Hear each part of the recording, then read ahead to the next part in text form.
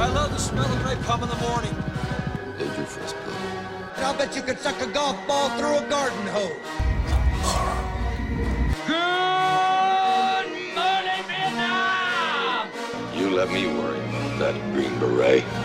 Napalm in the Morning, your first, last, and only podcast for the Vietnam War through film.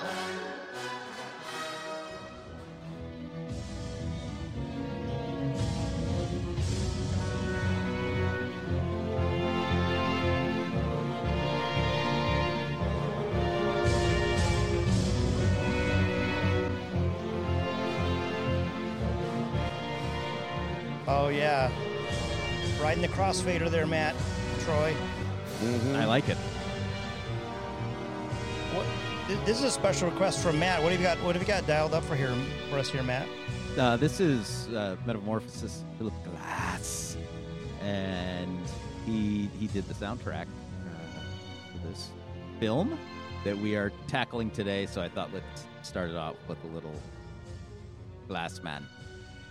Yeah, that's right. Hey, you napalm in the morning heads. Welcome to another edition of this amazing podcast. I'm your host, Eric Jones, COVID Cowboy, rocking it out in the Northern Illinois scape here. Why don't my compadres, partners in arms, introduce themselves? Hey, boys and girls, Matt Yeagle here in the bunker. Basement bunker, and yeah, also in the Northern Illinois hellscape. Snowing again right now too. Great. Yeah. Hi, I'm Troy, and I'm alcoholic. That's not this meeting, Troy. Welcome, Troy. Oh, wrong meeting. Shit. Troy's not Hi, alcoholic. Troy. 'Cause alcoholics go to meetings. Troy doesn't That's go to true. those meetings. I'm not a quitter. Yeah, it's true. So yeah, we're here. We like to eat. All of us like to eat hamburgers, and all of us love to watch Hamburger Hill. Yeah, the blockbuster from 1987. My kids were really convinced it was a movie about a hill made out of hamburgers. Oh yeah, I they mentioned it thought it last was like week, a kid's raining macaroni or whatever that book is. Like Cloudy with a Chance of Meatballs. Yeah. I think that's Yep. See, my kids are still little, so I know. On top of Old Smoky. Exactly.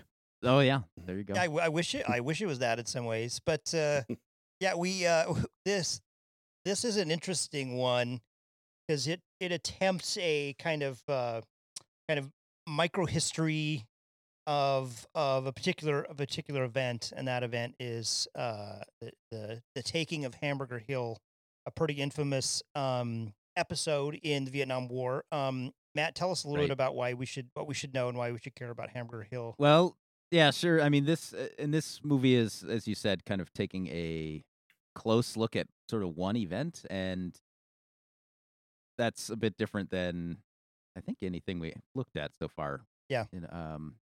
So that sort of sets it apart, and yeah.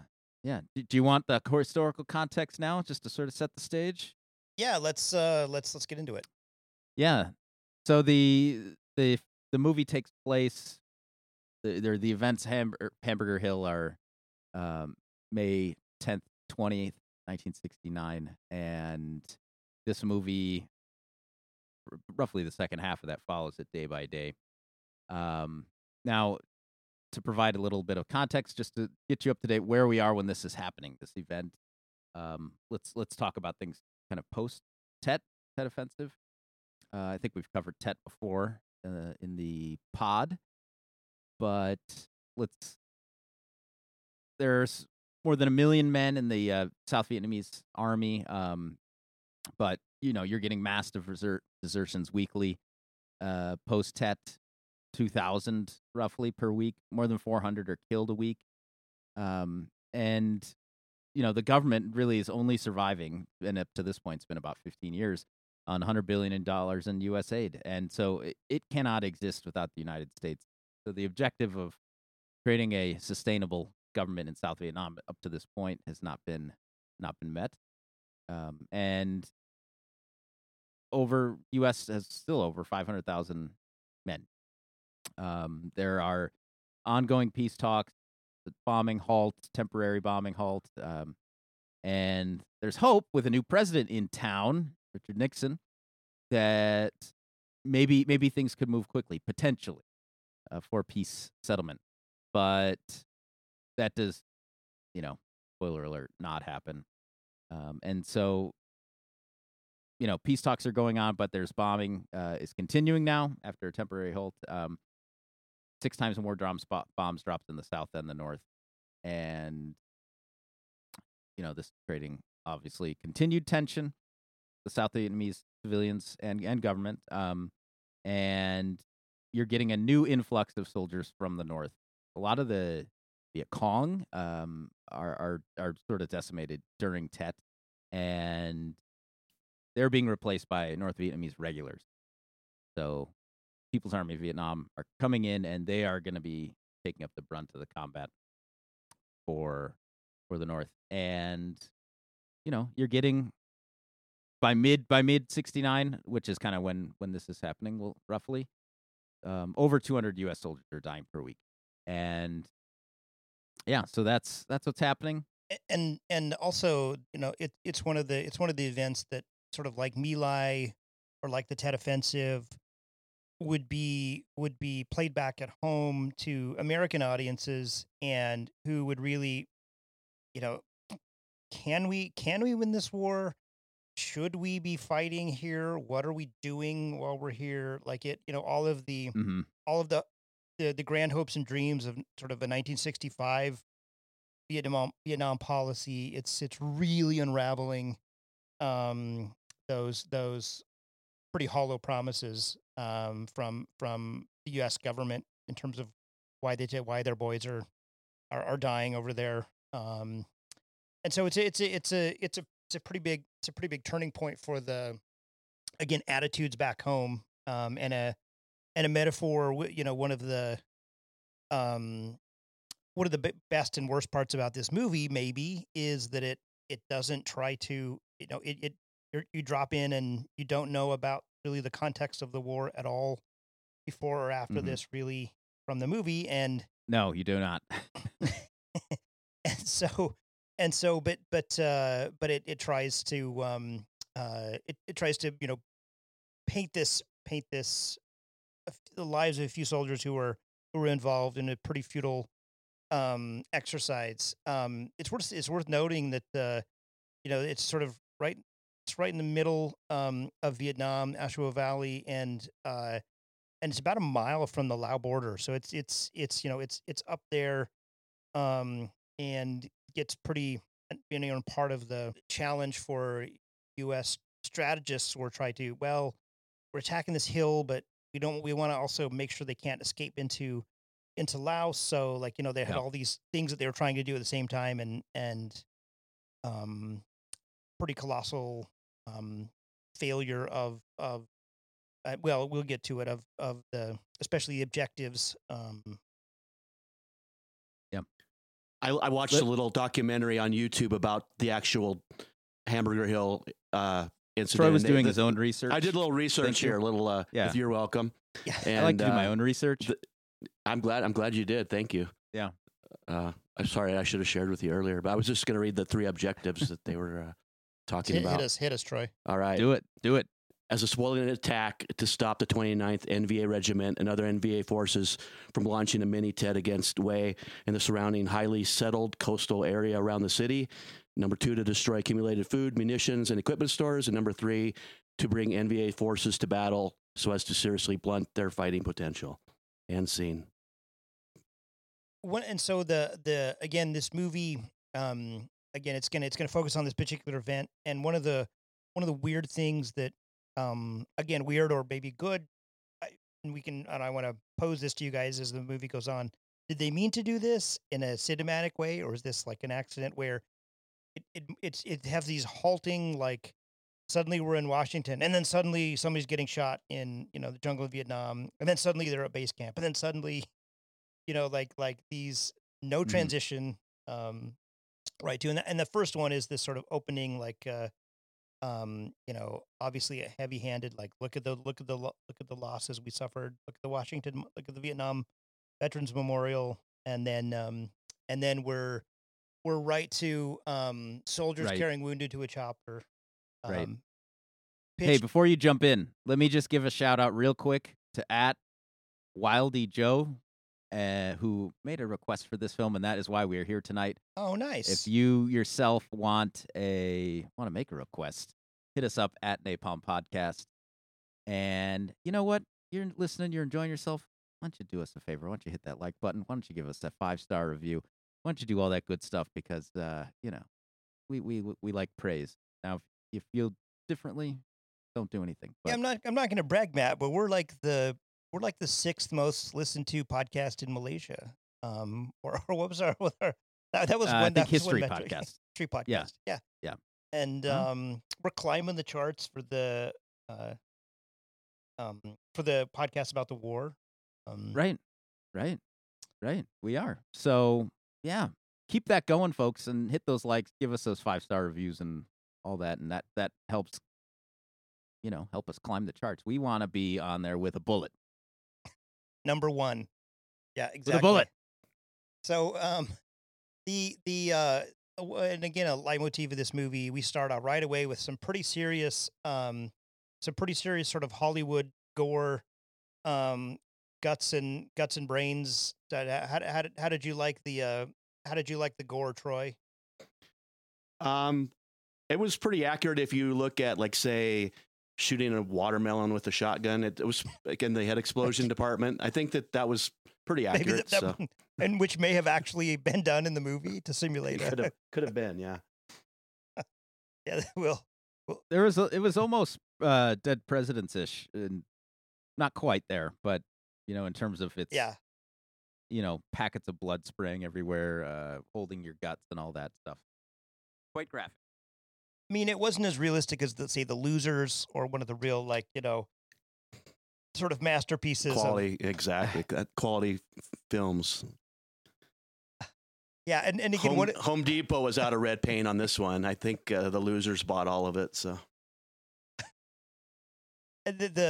one of the again, the themes that we'll probably talk about, and this is that it has some of the visually some of the best cinematography in places that we've seen in terms of how it was shot and how it looks, and then there are these other weird parts of it that are really bad or weirdly disjointed. So I wouldn't call it a film.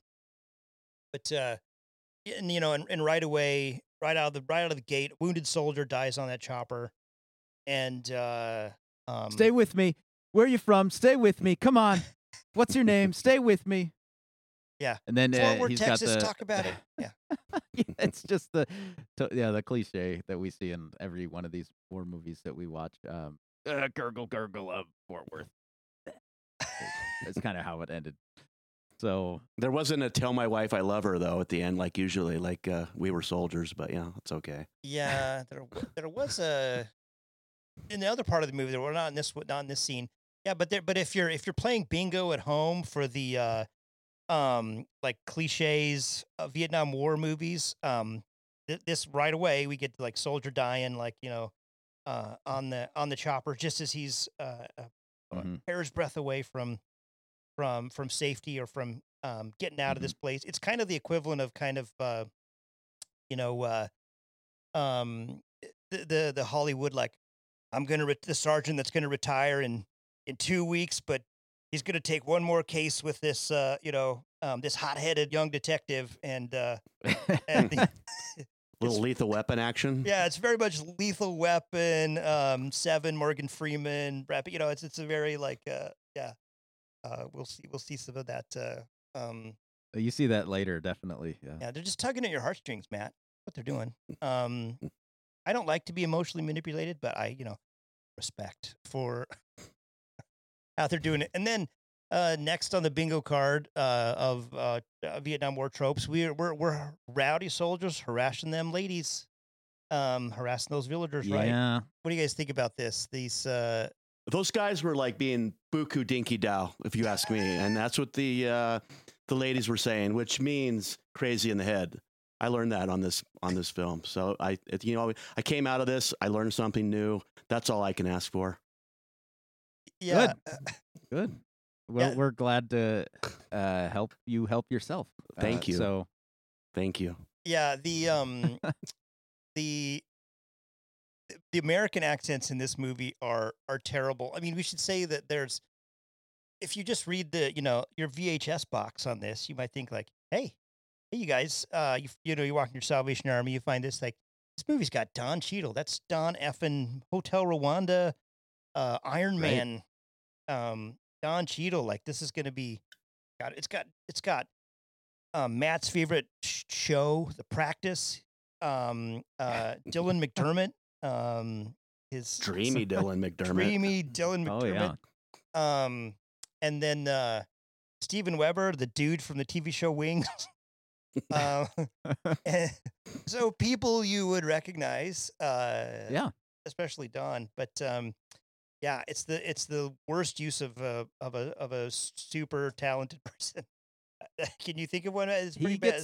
He gets 2 lines, I think, in the film. So Yeah. And old Steven Weber, Dennis Worcester, he has the corniest Southern accent. Like, I mean, cancel him.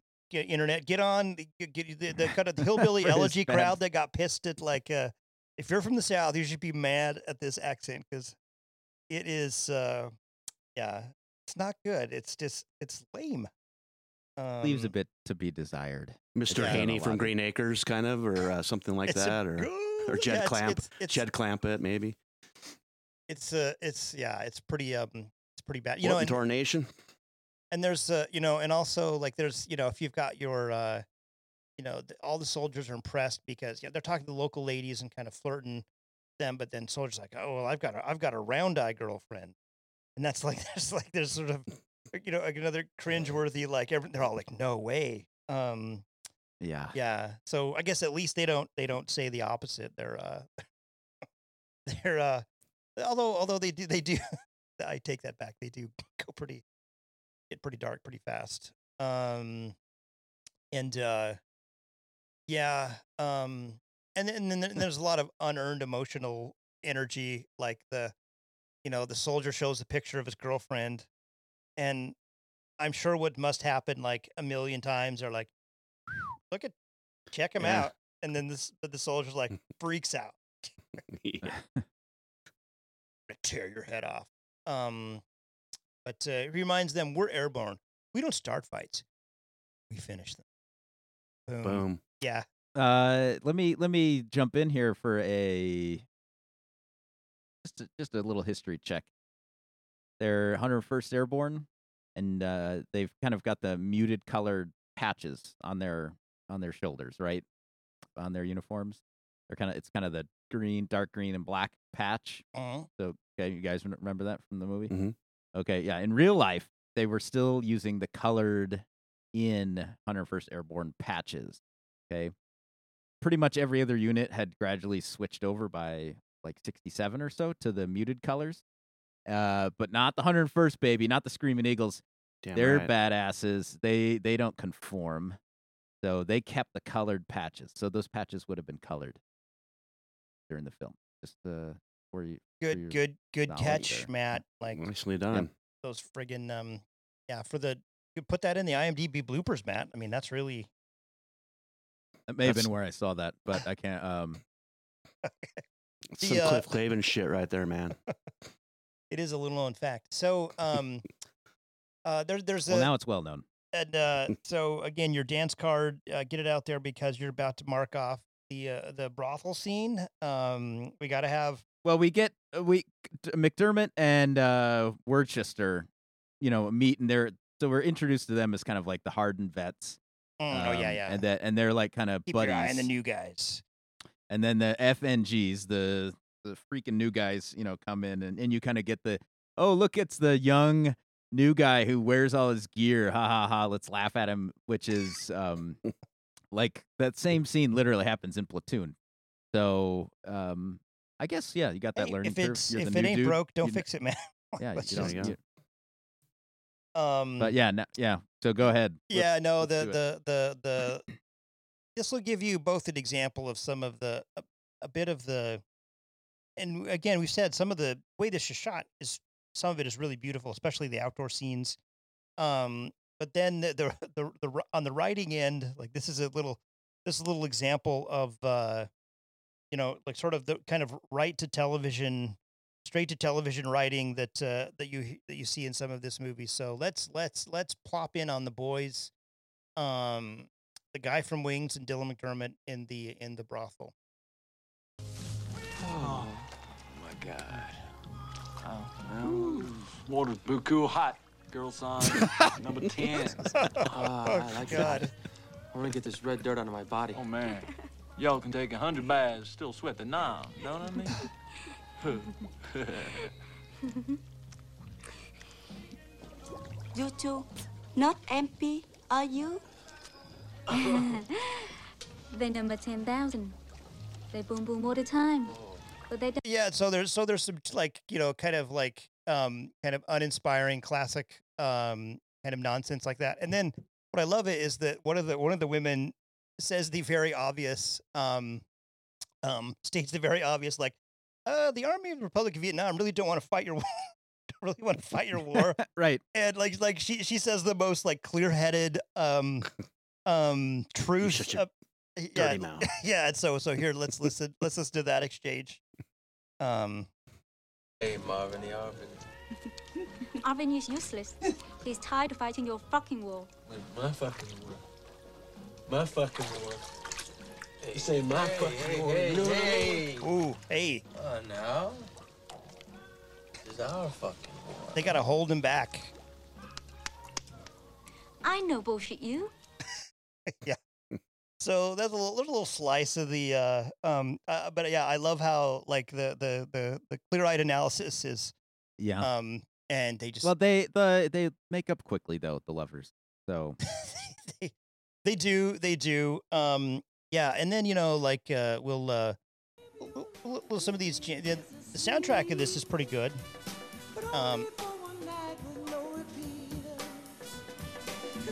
We're they try to show life on the campground, at the campsite. The encampment is pretty I guess at least it's attempted. Or did you feel did they do a good job? I think so. Yeah. I think now race is we'll give them credit for attempting a conversation about race. What's their scorecard, Right. Matt? How do you give them a well, for its kind of contemporary films, which are, I mean, almost literally Platoon and Full Metal Jacket. This came out, I think, 2 months after Full Metal Jacket in '87, and Platoon was the year before. So you're getting this, influx of Vietnam War films here in the '80s, and you see it addressed a bit in Platoon and in Full Metal Jacket, either racial tension or at least kind of giving some of the African American characters like a bit of nuance and kind of, fleshing out their characters. This film probably gets a little more into that than those do. And they address the racial tensions within the platoon they're in, which is kind of a stand-in for, how they were in the war, with a bit of tender care. And yeah. Yeah, I mean, here's an example. Let's listen to one of the soldiers, the African American soldiers, talking about sort of what it's like to try to be a grunt versus be an admin. Me a profile. Why don't you see if it's a job for me over at headquarters? They don't take niggers back at headquarters, brother. All the white motherfuckers are back there. So right, like that's like an actual pretty, I think, true and honest and like not. I give this film some marks for. It doesn't do it expertly all the time, but like that scene like there is like it rings true with a lot of what we've read about. The feelings of African American soldiers, and then realities of the glass ceiling that they're this particular soldier, he was going to be transferred or sent home soon. He wanted to. He was right. Yeah, he was a short timer. He was about ready to go. So he said, "Let me just get out of the muck for the last couple of weeks." And so that's kind of the plot point. That's why they're discussing that. He didn't want to go with Sergeant Murtaugh out in the. Wait, was Murtaugh in the? Was that the Mel Gibson one, or was Murtaugh the? Oh gosh, I forget. Yeah. Yeah. So.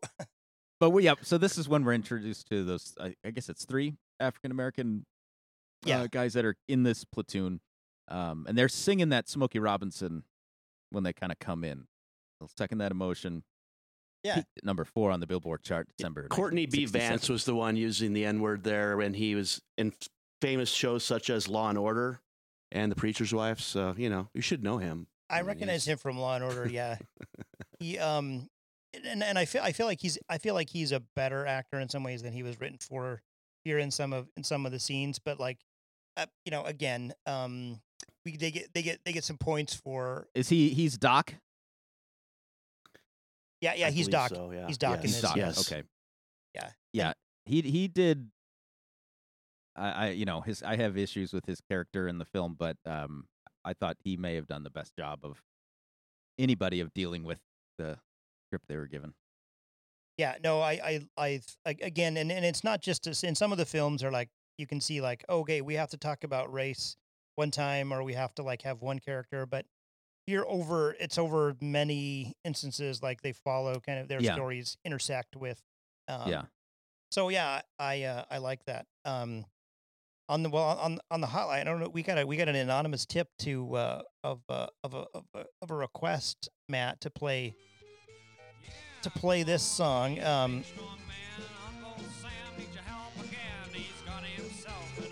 Now, Matt, who is this? The music nerd, Matt. He noticed it's the wrong version, right? It's in the movie. Okay. All right. Yeah. So they cut to, I guess the guys are kind of the riverside, horsing around like in a river, and they're playing Country Joe McDonald singing this song. Crank that up a little bit, Eric. And oh yeah, that's nice. Good. So yeah, you can turn that down. They're playing the version that Country Joe McDonald sang at Woodstock. Okay, Woodstock. He came out and sang August 16th in the afternoon. He was kind of killing a little time as they were setting up Santana's gear, and so he sang that song acoustic. Song he had written in 1965. Did he take Did he take some of Santana's acid? Well, I mean, Santana was brand new then, so I mean, I think they formed in '68. Country Joe is a wily veteran. He's been in the scene for a while, so he was probably giving Santana acid. Yeah, their drummer is only like 17 at Woodstock. Pretty for a little homework for our listeners, go watch and listen to the Santana and the Country Joe performance. But like and then hear Santana talk about like the 10 times as much acid as he was supposed to take, and like he thought his guitar was like biting him, and like it was. And then to watch you play, like, oh, that makes sense. Yeah, really great. Yeah, but the point. Okay, so this is supposed to be taking place. Well, let's assume it's early May, 1969. Yeah. The version they're playing is from Woodstock, which is not he doesn't play until August 16th on that weekend. So that album that's recorded, that is released, I think the next year, and he's on the soundtrack, but. These guys wouldn't have been listening to the soundtrack version of a thing that had not happened yet. Fake news. Were they listening to this?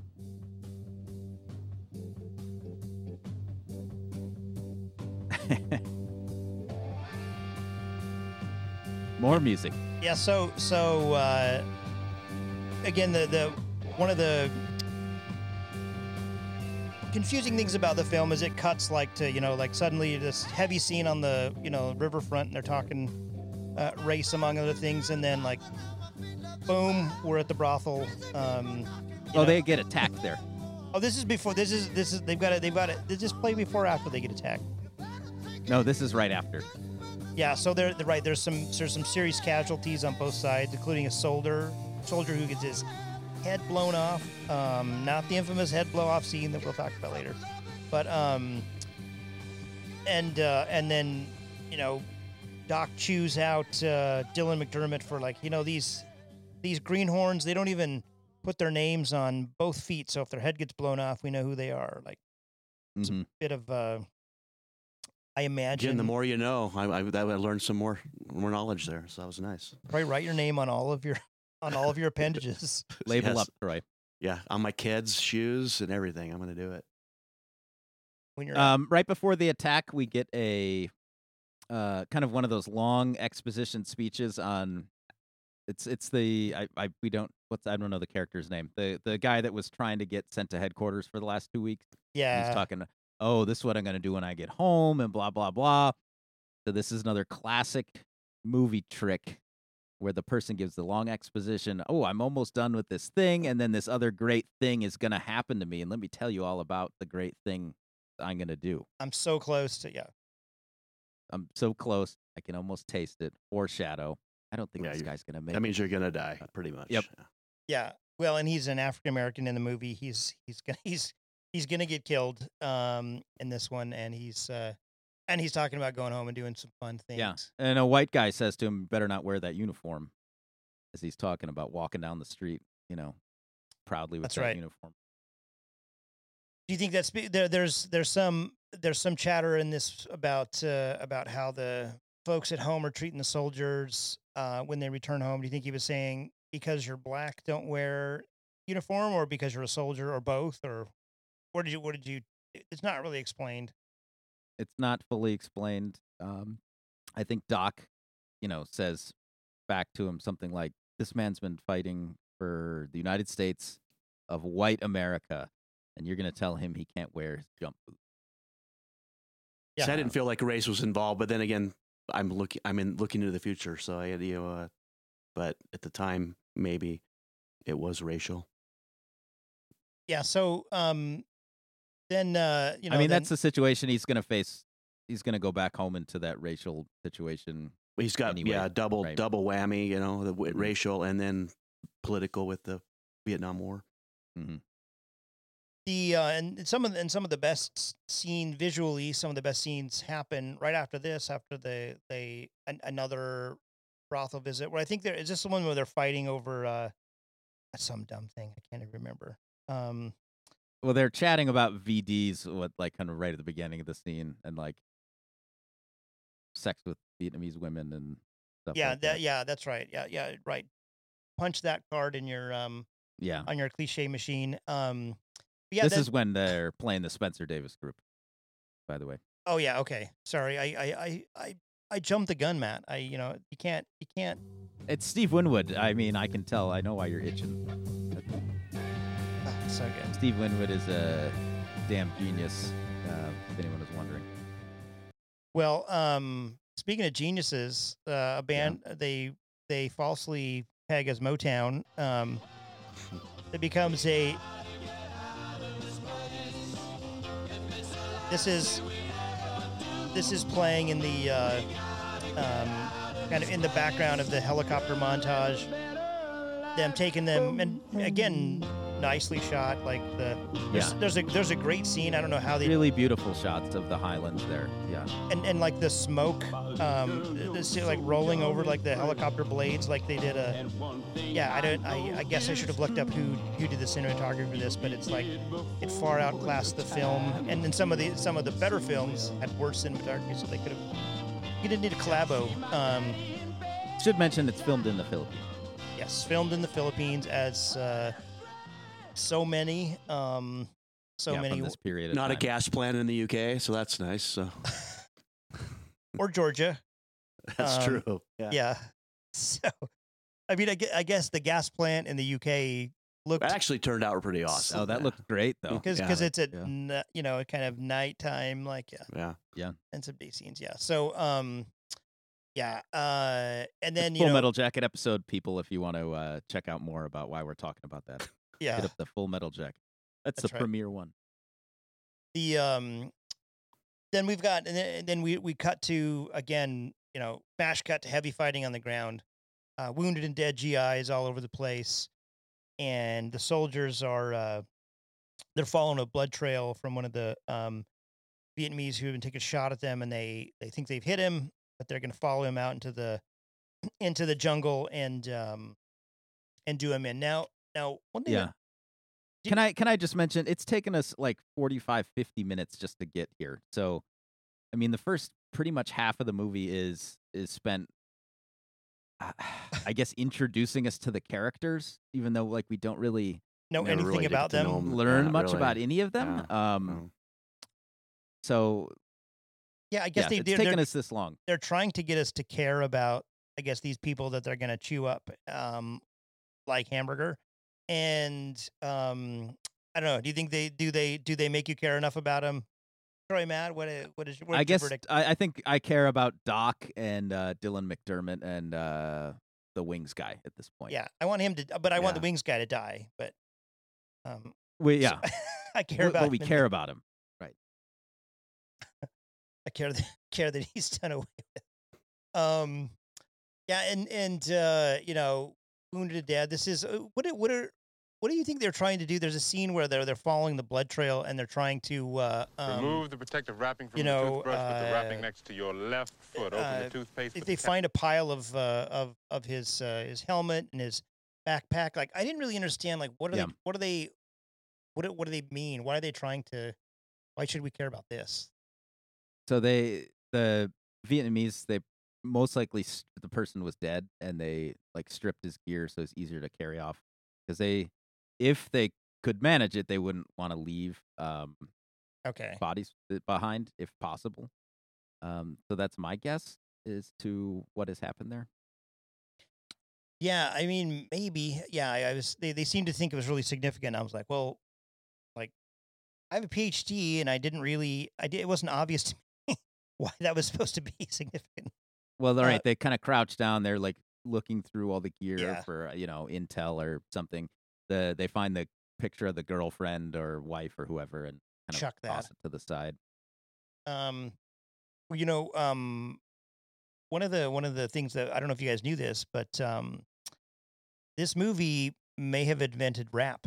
In 1969. I mean, you thought, you know, Matt, I was going on about how the Sugar Hill Gang, you know, were sort of the genesis of I say that. yeah, all the time. You won't stop. Yeah, and, you play Rapper's Delight all the time for us, and dude.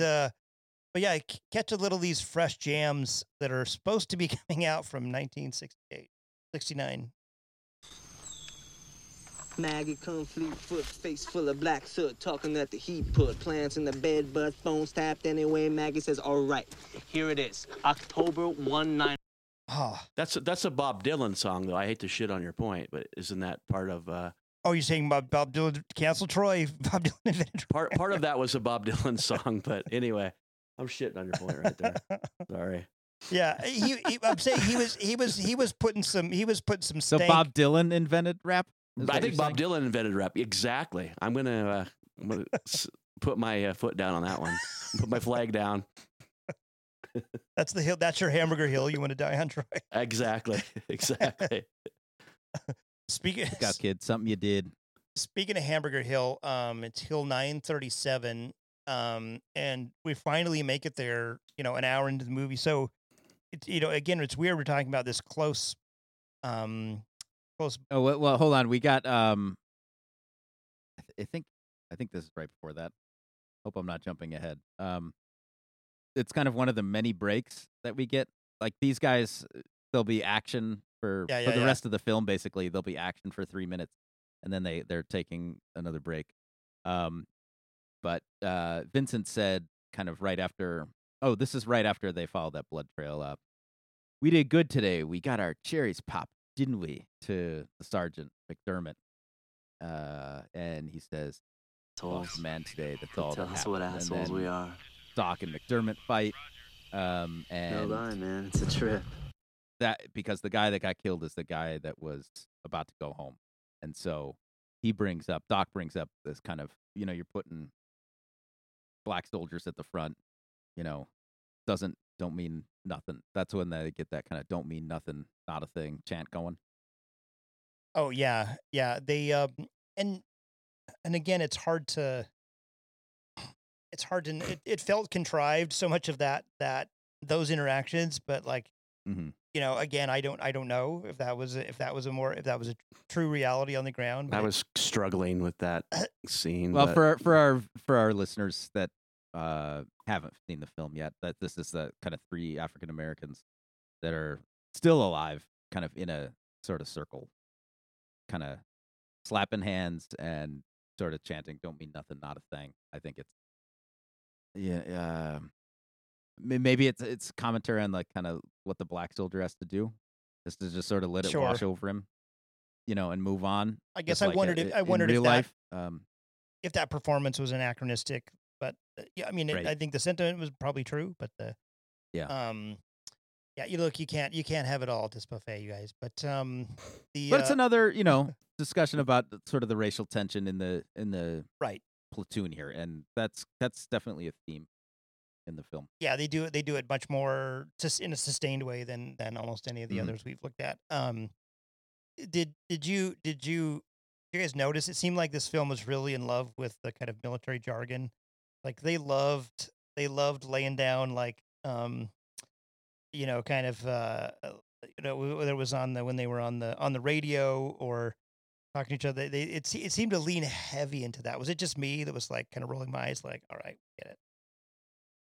no, I think you're right. I think just throwing it out like it sounds whatever you got to do to make the film better, or maybe what they thought to make it better. So Well, I also saw that some of the phrasing they were using was incorrect. So like saying something like rounds out or rounds down, or when they're calling for air support, things like that was incorrect. That they would have said something else. I can't remember what it was, but Yeah. So yeah, if you're gonna do that, do it friggin' right, you guys. Let's listen to this little clip from again. From here on out in the movie, it'll have these halting breaks between like crazy high moments of violence and then back mournful sort of back at the encampment. And here's a little clip about Hanoi Hannah. American soldiers and Marines, embrace the heroic people of Vietnam like many of your heroic countrymen. Why fight the heroic People's Army while your own government betrays you and the heroic American friends of Vietnam? You have to smoke at night, put a poncho over your head. I would like to send this special dedication to the screaming eagles in the A Shaw Valley. You may be killed any time, day or night. Like your shadow, death is following you everywhere. That was pretty good. That was a pretty good I mean, yeah. Some of our other films we've talked, you know, the propaganda was real for both on all sides, targeting whether it's African American soldiers about the fighting a war that our country doesn't care about them, or this one. Yeah, I thought it was because you had Tokyo Rose in World War II, right? I believe, if I remember correctly. So yeah, isn't that a David Lee Roth album? I think it's Yankee Rose, Oh, but okay, it's close. Close. It's a great album. and this is not Hanoi Jane, by the way. It's Hanoi Hannah. Hanoi Hannah.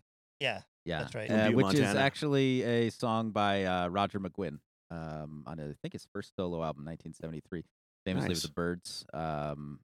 And so yeah, check that out. You nerd. How did you know that? I didn't know that. Oh, because I know shit about stuff. Well, if there's one, I told you I want to turn it into a music podcast, didn't I? we'll get there. Maybe one reason to watch this film is a montage that comes up, which is a exploding head montage. Need a montage. Yeah, this I don't Is know. this the watermelon? Is this a shotgun watermelon scene? Do you think I it's think a it's a shotgun watermelon. Do you think it's a I don't know watermelon? what it is. I have no idea. But Yeah. I thought why it was not? it's paper might mache as- or something. It might as right? well have been. I mean, really. So it was Yeah. like very like David Letterman esque. You could Yeah, you it could was- have done the same type of Yeah, exactly. special effects. No, it's a crazy, you know, if they're trying to attempt what was so halting about it is they're trying to attempt kind of this close personal, you know, real look at the soul, and then this over the top like that I mean, maybe a head would explode, but not in watermelon colors. Like, It was kind of like confetti almost, even a little Yeah. bit. It's kind of pretty. No, I don't know what as I was telling these guys, I laughed out loud when it happened when I was watching the movie. So yeah, that's not the response you're trying to elicit. Is no, like, well, if somebody gets shot in the head, I want to be horrified by it. I don't want to be laughing at it. So let's do better, please. Whoever, maybe their budget was running out, at the time Yeah. they're filming that scene, but they're like, look, either you got cinematography or you got special effects. We don't have all time for all of them. So, fun fact about this movie: one of the electricians that was working on it electrocuted himself on set with everybody, the crew, directors watching, and he died. So, oh my God. Hopefully, he made it in the credits, like memory of. I hope. I didn't watch the credits, so Dang it. Okay. There was a Arms of the Took one for the- Angel kind of. Took for the team for sure. Yeah, God, that'd be terrifying. yeah. The speaking of that, we get lots of scenes that are. I thought the kind of crawling up battle uphill downhill was pretty good. Like that. Do you guys like those scenes of I did. I loved the rain when the rain came and it was muddy and they're just sliding down and trying to get their ground. I definitely enjoyed that. I agree too. Troy, like you said, that sort of sloppy, wet scene, to me, I thought looked really good. That's sort of jumping ahead from where we are. You like your scenes like you like your scenes like you like your women. Exactly. I'm honestly I'm looking for an article as I'm talking. So We're I'm getting sort our- of half. We're I'm getting sort our of trying movies to. Are we getting our movies read- mixed up here?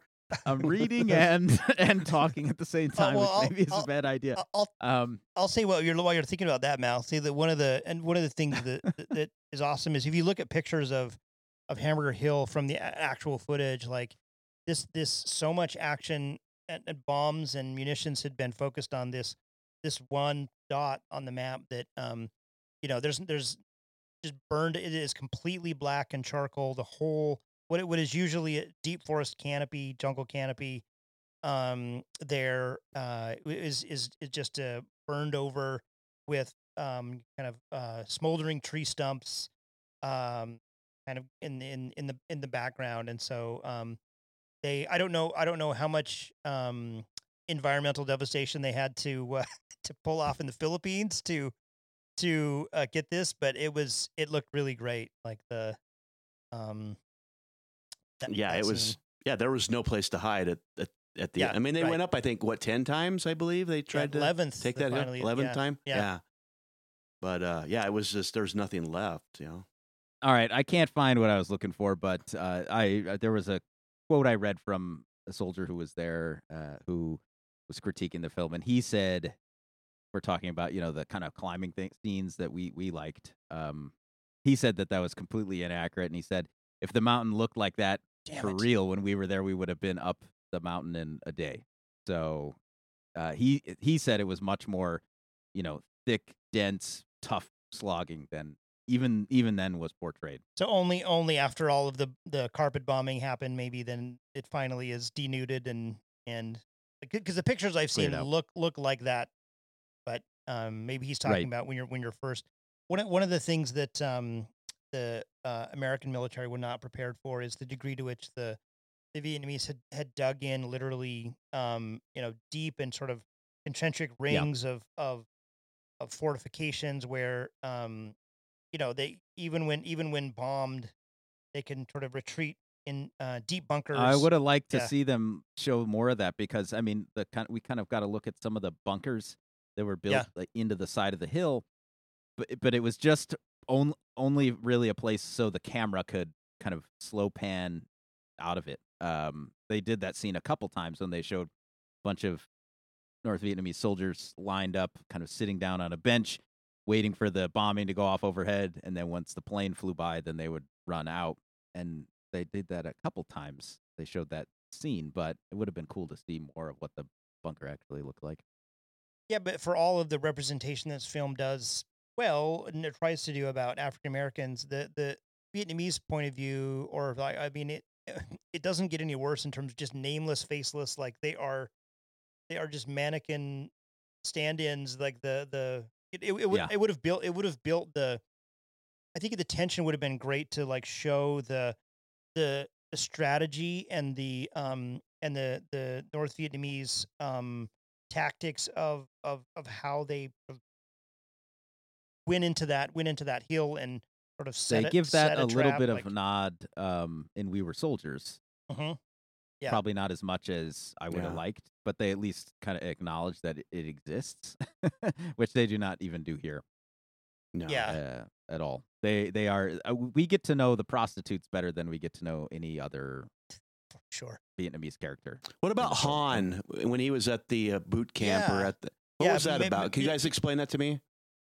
I think was it like for war games kind of thing, or I think he was the caricature. So what Troy's talking about is that he's Han is the kind of the name for the North Vietnamese soldier who is you can be here dinking around base camp, not being serious and brushing your teeth right, but he's out there crawling under the fence and setting landmines and it's kind of this. He's got an RPG and he's sort of stealthily cutting through the creeping outer up ring of defense and. Yeah, and so like I think there are moments like that were kind of missed and it didn't go anywhere. Like, okay, well, that character gonna make or something like that. Nope.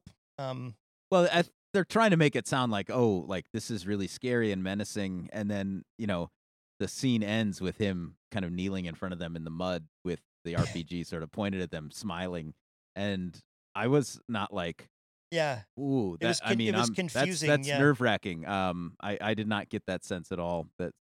Yeah, that wasn't conveyed well. One of the scenes that was kind of I think got the blood pumping was the friendly fire taking a toll. Like choppers coming in and hitting a lot of Americans. Right. And so that happened twice, I believe, during the actual assault. Once was from a plane dropping its ordnance. I don't know if the coordinates were incorrect or what, but anyways, there was too close and it hit some Americans. And the other time was with a helicopter, but it was not machine gun fire like is shown in the movie. It was with rockets.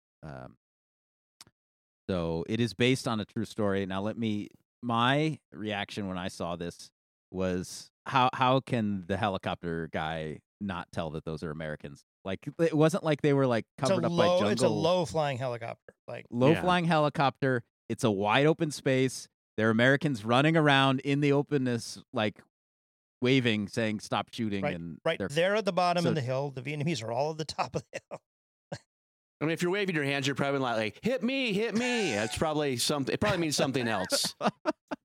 Right. That's what they want you to think, Troy. Ooh, I'm next. Yeah. Yeah. No. So I don't know. Was that just me, my reaction, or I don't know? If I agree. I totally agree with that. I could see where you could have a coordinates off for bombing, but when you're talking machine gun and a guy sitting out of his chopper with his M60, I can't imagine that kind of a mistake. They're in direct conversation with pilots, like from the ground up. Yeah. So it was. Hey, stop doing this. Yeah. So yeah, so it's based on a real event. So it's giving a nod to that at least. The way it was performed and came off left a little to be desired. But again, in one of the abrupt jump cuts, then we're back to base and like reading letters from home. One of the weird letters was we'll play a clip from a bit, but where one soldier, his gal, she's hold on before this, before you get to the girlfriend thing. The one dude keeps talking about how he's going to get it's Vincent Alphabet they call him, right? He keeps talking about I'm going to get the Camaro or whatever, and he keeps talking about the car. And at one point somebody like gives him a little bit of shit about it, and another guy says, "Will you stop finger fucking his dreams with your motherfucking details?" That's a great line. Like so. I just wanted to be on record having said that sentence into a recorded podcast. We can save that soundbite for another time. Yeah, it's going to be one of the new drops Eric's going to use. Yeah, good. yeah. That's it was again. There are there are moments in this film that are really great, and there are moments that are really weird. All right, now back to the girlfriend. Sorry. Yeah, so the first letter from home is like, baby, I'll be true to you. But if you want to do the no pants dance with the lady over there, I get it. I'll understand. Right, and then he's getting. Oh wait, isn't that one on the recorded tape? That's one on the tape, right? Yeah, that's one on the tape. Yeah, and so all everyone's the like, bros are like, "Ooh, high five, bro." She's a regular Tammy Wynette, pretty much stand by your man kind of gal. So. Yeah. Exactly. Okay, so now then the other one was a letter. Yeah, right. It's the opposite. Letter. It's the opposite reaction from a girlfriend. Yeah. Let's hear this. Let's hear this reaction from the girlfriend. It's from my girlfriend.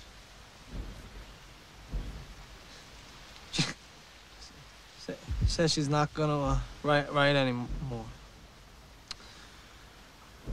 Friends at college told her it was immoral to write to me. She's went to one of those hippie schools, Matt. Oh God! Oh, it's the hippies' fault. Yeah. Sorry to laugh at your pain, buddy. He just got broken up with Matt. Have a little respect.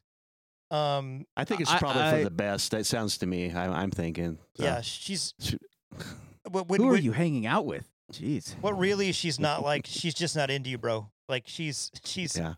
She's coming up with some excuse. What did I say? If she's not uptight, then you don't want her. Like, just blame it on hippies. Just blame it on say the hippies did it. The hippies made you do it. Yeah. Charles Manson is one of her buddies, I guess. Yeah. You must break up with your girlfriend and then go kill Sharon Tate. Yeah, I know. There's he's like, what did he say? Like, I'll grow my hair out. I won't cut my hair ever again if I get one of them gals. Like, there's some like, yeah, the hippie menace is thick in this one. Not as thick as in The Losers, but yeah. One of the scenes of the reporter, which were a little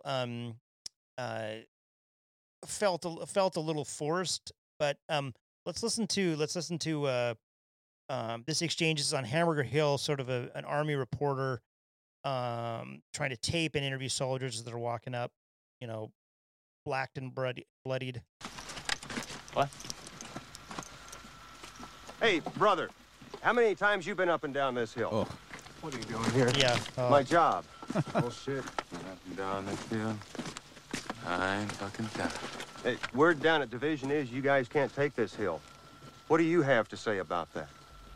In fact, Senator Kennedy says you guys don't have a chance at all. Oh, he is You just really like just this pissed shit, don't off. you?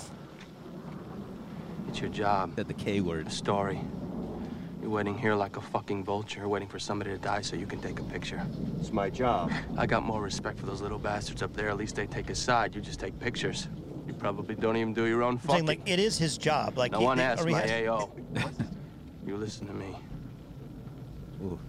I'm gonna take this fucking hill, newsman. Newsman. Yeah. I see you on the top taking pictures of any of my people. I will blow your fucking head off. Okay. Now I know how Jim Acosta felt at every Trump rally. Yeah, exactly. Oh man. Come here, newsman. Yeah, You're not my real dad. Yeah, the rest of the platoon was chanting "CNN sucks" while he was giving that speech. Yeah, so the reporter brings up Senator Kennedy and his doubts about about Hamburger Hill. So, but let's actually watch. There's an ABC. Senator Kennedy says you're a bunch of losers Yeah. and you'll never make it up there. What do you think about that? You Yeah. suck. Exactly. Senator Kennedy says you suck. Fun fact: Senator Kennedy was a huge advocate of initially that Hamburger Hill, and then soured on it after a few days. But let's listen to the ABC News, May 20th, 1969. American troops in Vietnam have been fighting bitterly for 9 days to take a position known as Hamburger Hill. Today, the 10th day, with 39 Americans dead and 273 injured, they took it. On Capitol Hill recently, when Democrats attacked President Nixon's Spoiler Vietnam alert, they took policy, the Hill. Senator Edward Kennedy told them to be patient. With the costly victory of Hamburger Hill, Kennedy lost patience himself and attacked the administration on the floor of the Senate. The battle, he said, was senseless and irresponsible. American lives are too valuable to be sacrificed for military pride. Kennedy's Republican counterpart, GOP Senate Whip Hugh Scott, said that such talk did not serve the cause of peace. So, again, this shows some of the A little bit of an interpretation there, I guess, from what Hamburger Hill says, the movie, to what actually Kennedy said. Right. Well, and Kennedy's speaking after the fact, after the event is over, and they're the way they make the premise in the film is that Kennedy is saying that as it's before happening, the yes. event has finished. Yeah. And I looked, and so it's possible I missed it.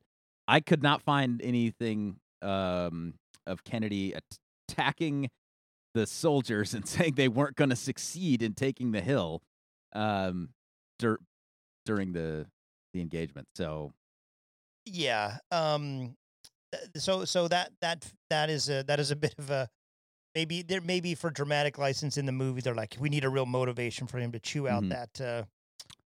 So based on a true story, I guess they would say, right? Based on a true story. Yeah. So Kennedy, he's still thinking he might run in 72 against Nixon.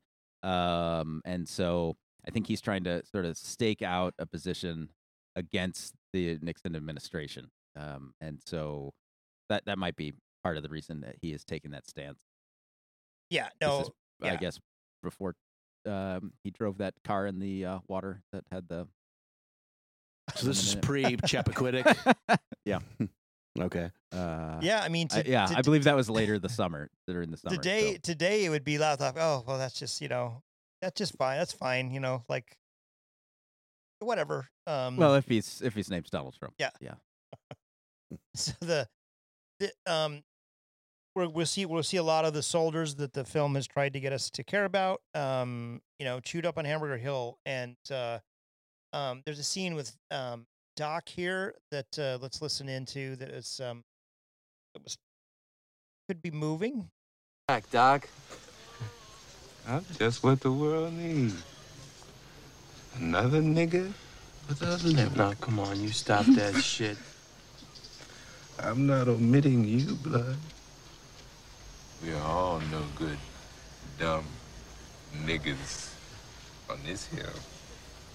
Blood and soul type. But we all gonna fool them this time, aren't we? Fucking A, man. Fucking A. We've been up on that hill. So yeah, Doc times. lays dying, and spoiler alert, he will And they die. still- Right there. But again, it's another but example. he kind of says, on this hill we're all N-words.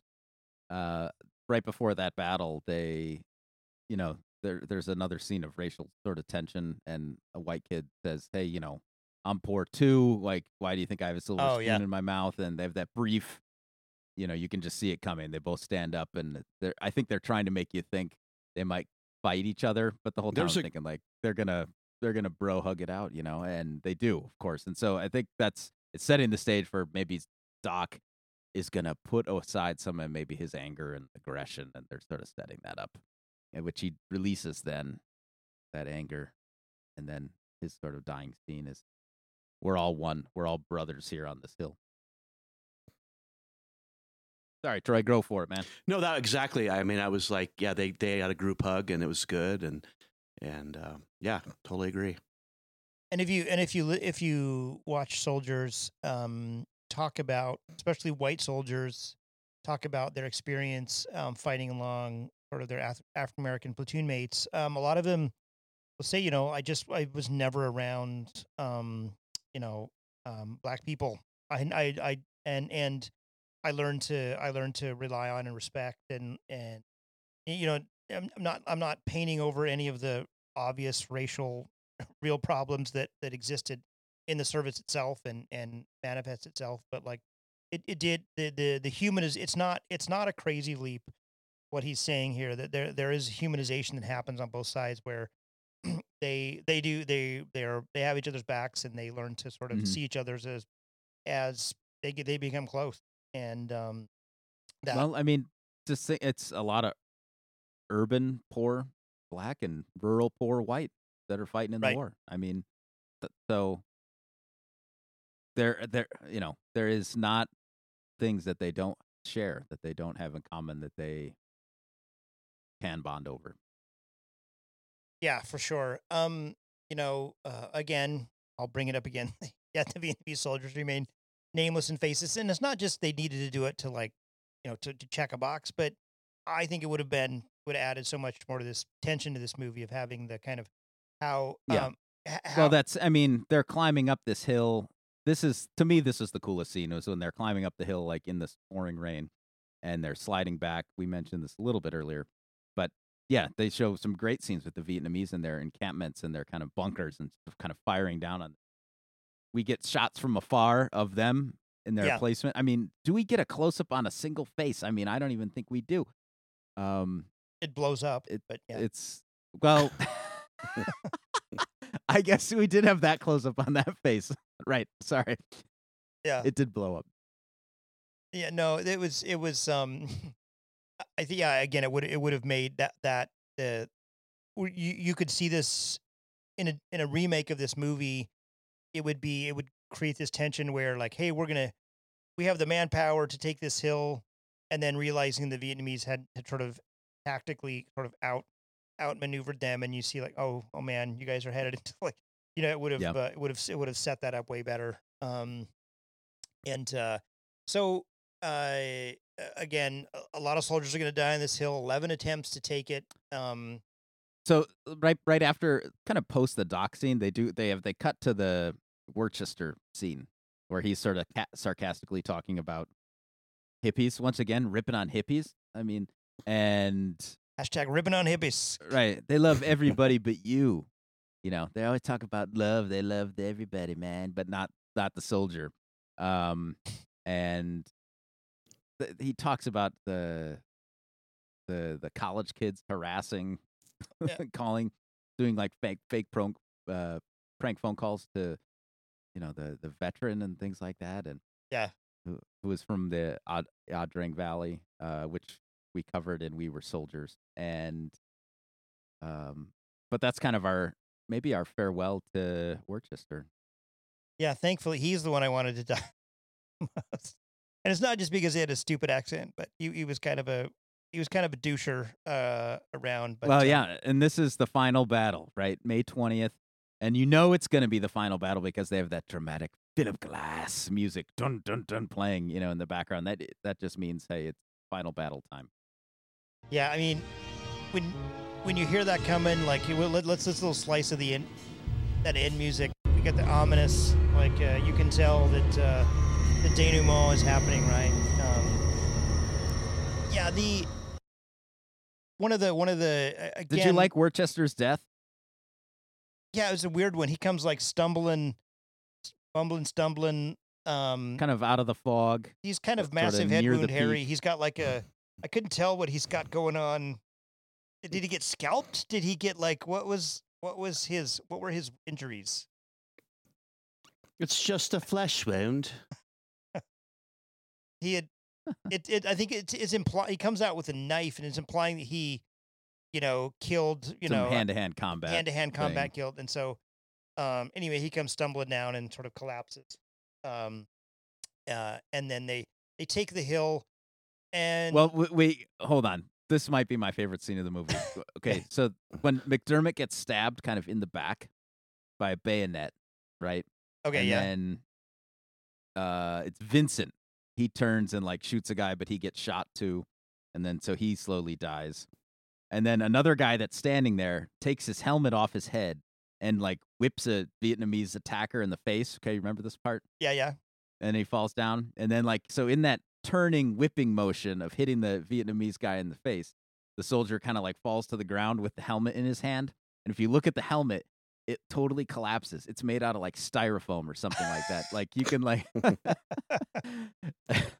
so go slow-mo, play that So this Yeah, is okay. within the last 5 minutes of the movie. So go slow-mo play that, and you see it like when he like smooshes the helmet down. Pretty great. Some WWF, like instead of the fake chair, it's the fake Yeah. helmet. Are you trying to Smashes tell the me head. Wait, wait. Those chairs are fake?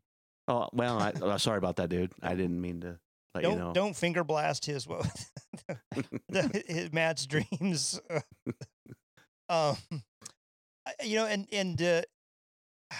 So I wanted the movie to say in a more maybe explicit way about this metaphor for the futility in Vietnam. Like, I think they could have done this. So I'm going to play a clip here in a second about sort of a news report where, you take a dot on a map, you incur excessive casualties, and then, only abandon that real estate a few days later. I mean, do you think, I'm just thinking about the normal mom and pop audience in 1987, are they going to leave the theater understanding that? I mean, maybe not. I don't know. I'm kind of up in the air. What do you guys think? I honestly, I think the message was anti-war movement, and like Right, it was camaraderie. anti-hippie. Yeah. So I think it was that, because that's a theme that definitely comes up. I think the racial tension, but then also the camaraderie of the soldier, right? I mean, what the first scene is the war memorial, right? Yeah. That's how it Yeah, yeah. opens. So it is paying, I think, its dues and respect to just kind of the soldier in the film. So I think that's what it's attempting to do. It's not attempting to tell any larger story. We don't know shit, honestly, about the war. We don't know what's going on when that's leading up to this event. We don't know what happens afterward. We don't even know that they leave and pull out a week later from the hill, and how it's very tense, like both military aspects and political aspects. So we don't know anything. So I think that's just the story it's trying to tell, is just these are some guys that we will briefly introduce you to, and some of them even their names, and you won't get to know anything about them or learn much about them or care about many of them, but you should. I think that's the gist of it. I think you're totally spot on. In '87, I would have been in high school, and that would how I would have looked at it the same way. I would have, because not knowing the enemy soldiers, and looking at it looking at it in a negative way, and now knowing 34 years later that it's based on body count, and who it wasn't even, you take the hill, and then like you say, 2 days later the enemy, or however you want to put it, takes the hill back. So it wasn't, they didn't have a reason, to me, that's my my yokel opinion here, but Right. And I think, it wasn't maybe trying to do that 87. In 69, however, its significance was not lost. Here's from late May. Here is an ABC News. So, but this is a week later, I think. Yeah, right. Just right after May 29th. Okay. Now a comment. Tomorrow is Memorial Day, and speeches will ring with the phrase, "These dead shall not have died in vain." I wish I could be sure that phrase applies to the 55 young Americans whose lives ended on Hamburger Hill last week. Apparently, we attacked the hill only because the North Vietnamese were on it. And now that we have killed most of them, we have no real interest in staying there.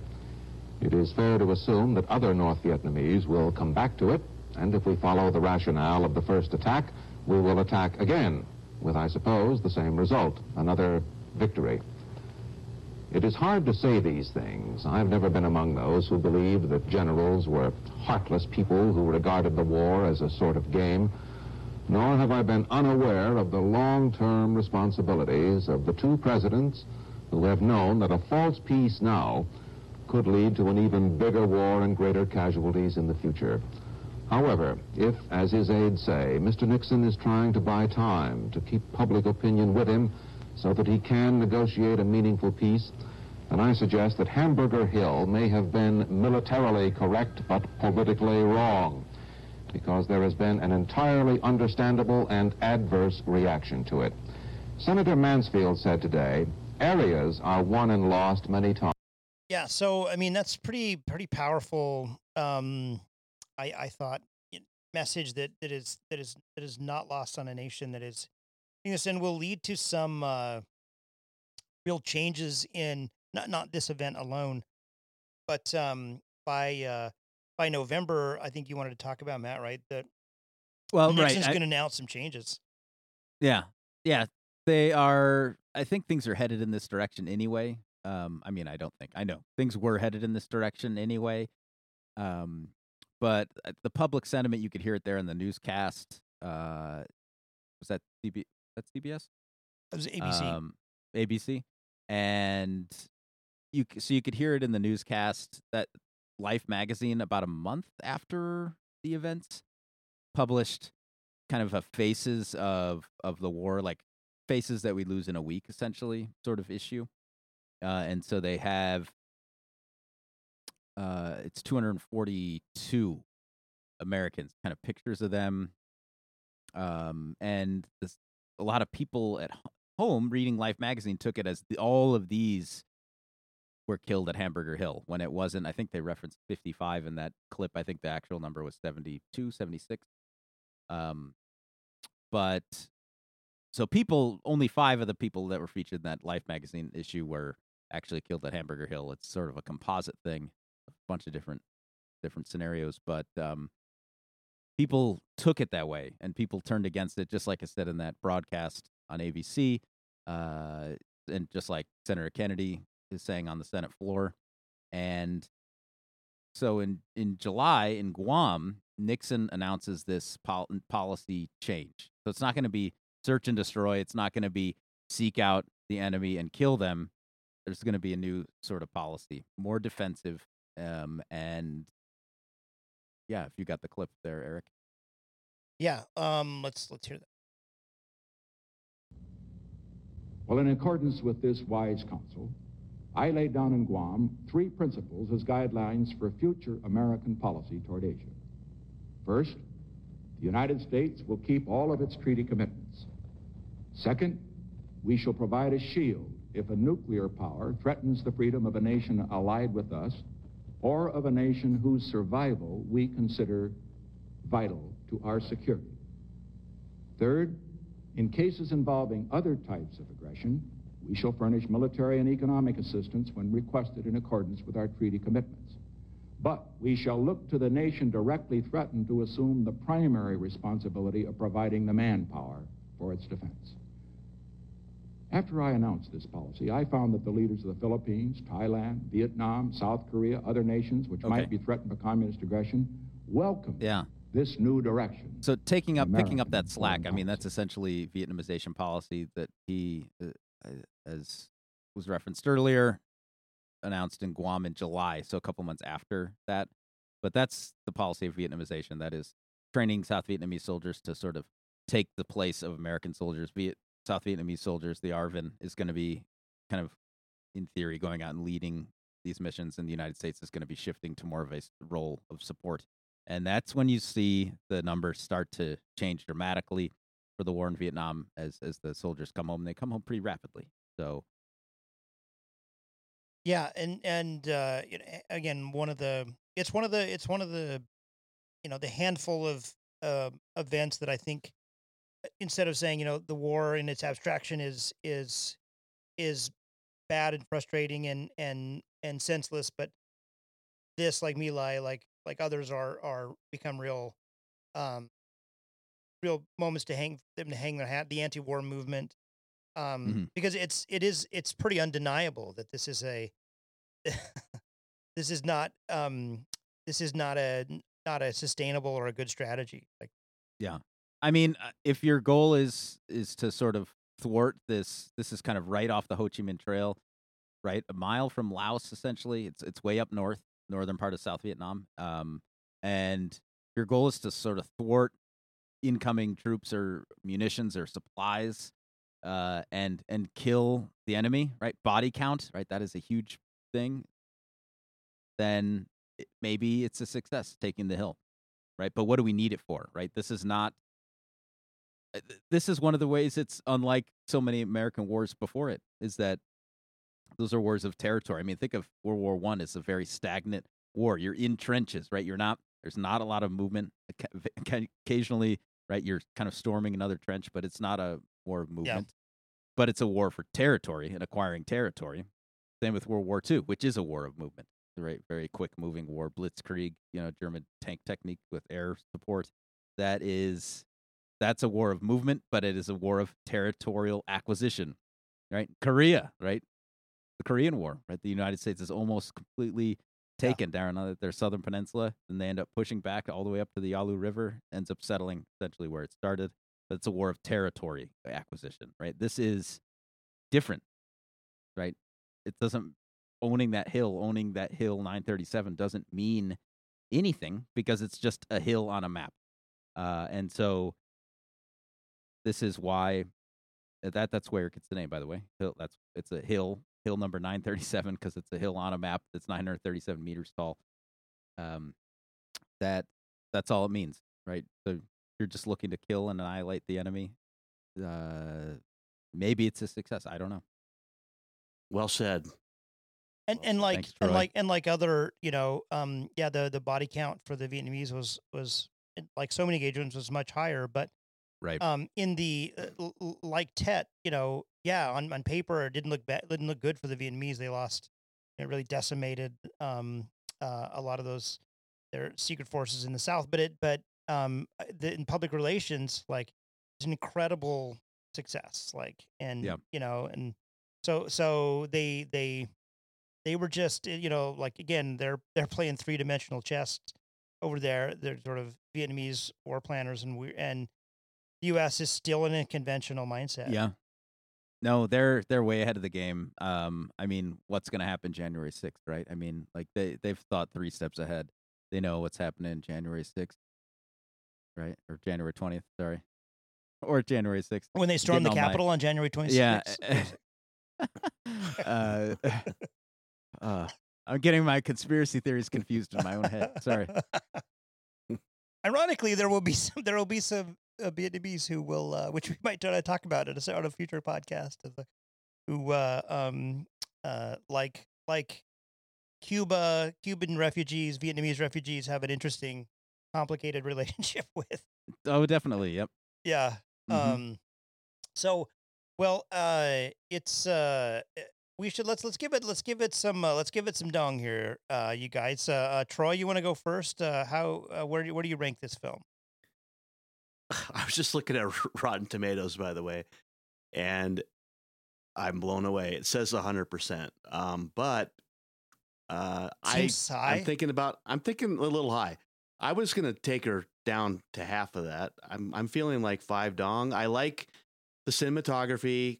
Again, this is based on, I think, knowing what I know now, not knowing what I knew in 87, but if I knew back then, taking the hill, body count, they didn't have, it wasn't about taking land like, World War I, II, and, and Korean War. But, I'm going to stick with, I think 5 dong sounds pretty fair for me. So. All right, Matt, how about you? I am heading in the same direction as T-Roy. I'm going to head a hair higher. I think I'll go 6. And I agree with his high points. The cinematography, I mean, the look of the film was not great, but it was definitely real good. And so that is a high selling point. The story itself is an interesting one, and one that I think it's good that it was told. I think it could have been told better. We've talked already about some of the issues with it. I think it's the fact that it attempts to bring some discussion of race and racial tensions, where while it does not get anywhere really below surface level with any of it, it's at least kind of a theme in the film, which makes it stand out a little bit from some other ones that we've discussed. And yeah, it was okay, I guess. So yeah, I'll go 6. So I agree with I think its look was a lot better than a lot of contemporary films. And the race stuff, well, there are some misses, like the attempts matter. Like it does a good job, so much more than many of them of trying to have a sustained discourse and dialogue. And some of it seems like it gets right with the white African American sort of interactions in the film. So I'm gonna give it a 6. I'm gonna give it a 6 dong for those reasons. So he tied me. Yeah, well, Is it that time now? I think it's time for Book of the Week. Book of the Week. Big shock here. This one is called Hamburger Hill. May 11th to 20th, 1969. So, as advertised. Yeah. I think if you just Google it, it'll It's a big come stretch right up there. Samuel Zafiri is the author. Samuel Zafiri himself was a veteran, but was not actually at Hamburger Hill. He was injured in a different engagement, and he was thinking about writing a novel about Vietnam. And he's injured. He's sort of in the hospital, and he notices like all these guys keep coming in from Hamburger Hill. And so then he was like, okay, I've got to tell their story. So this is kind of his interpretation of that, and talking to the guys that were there. So if you want to dive into the nitty-gritty of Hamburger Hill, check out Samuel Zafiri book of that. So that's it. That's Book of the Week. Let me say, I forgot to mention earlier that the climax of the film, when the guys reach the summit, Arvin Force actually got to the peak first. They were the first ones at the summit, and they were pulled back, and then planes swooped in, U.S. planes swooped in to lay down some kind of covering fire, and then so the Americans could get up from a different side, different angle. So the Americans actually got to the top second. They don't have time to tell their story, Matt. Let's get the Arvin point of view. That is probably an understudied aspect. If there could be any understudied aspect of the war in Vietnam, probably the Arvin perspective. Yeah, is maybe one of them. Well, Matt, where can our listeners find us and interact with us? And if they're lucky, egg us into reviewing a film that they want us to. Yeah, hit us up at Napalm Podcast on Twitter, and look, people, dreams, they still do come true. Like the dream that of your Camaro. No, I don't have his Twitter name up anymore. Where did it go? Some people have dreams. At Wildy Joe had a dream, and his dream was to have us review Hamburger Hill on our podcast. We're like, yeah, exactly. It's the Make-A-Wish Foundation, but it's for podcasts. Matt, I can dream about you if I can't hold you tonight. All right, so that's all I gotta say. He does know how to hold you just Sunday. right. Right or tonight, whatever. Either way. All right. Well, we have too much fun. I don't even want to say bye because I want to just keep going. We're having too much fun. We'll take us out with some Philip Glass and some Ride of the Valkyrie. Beautiful.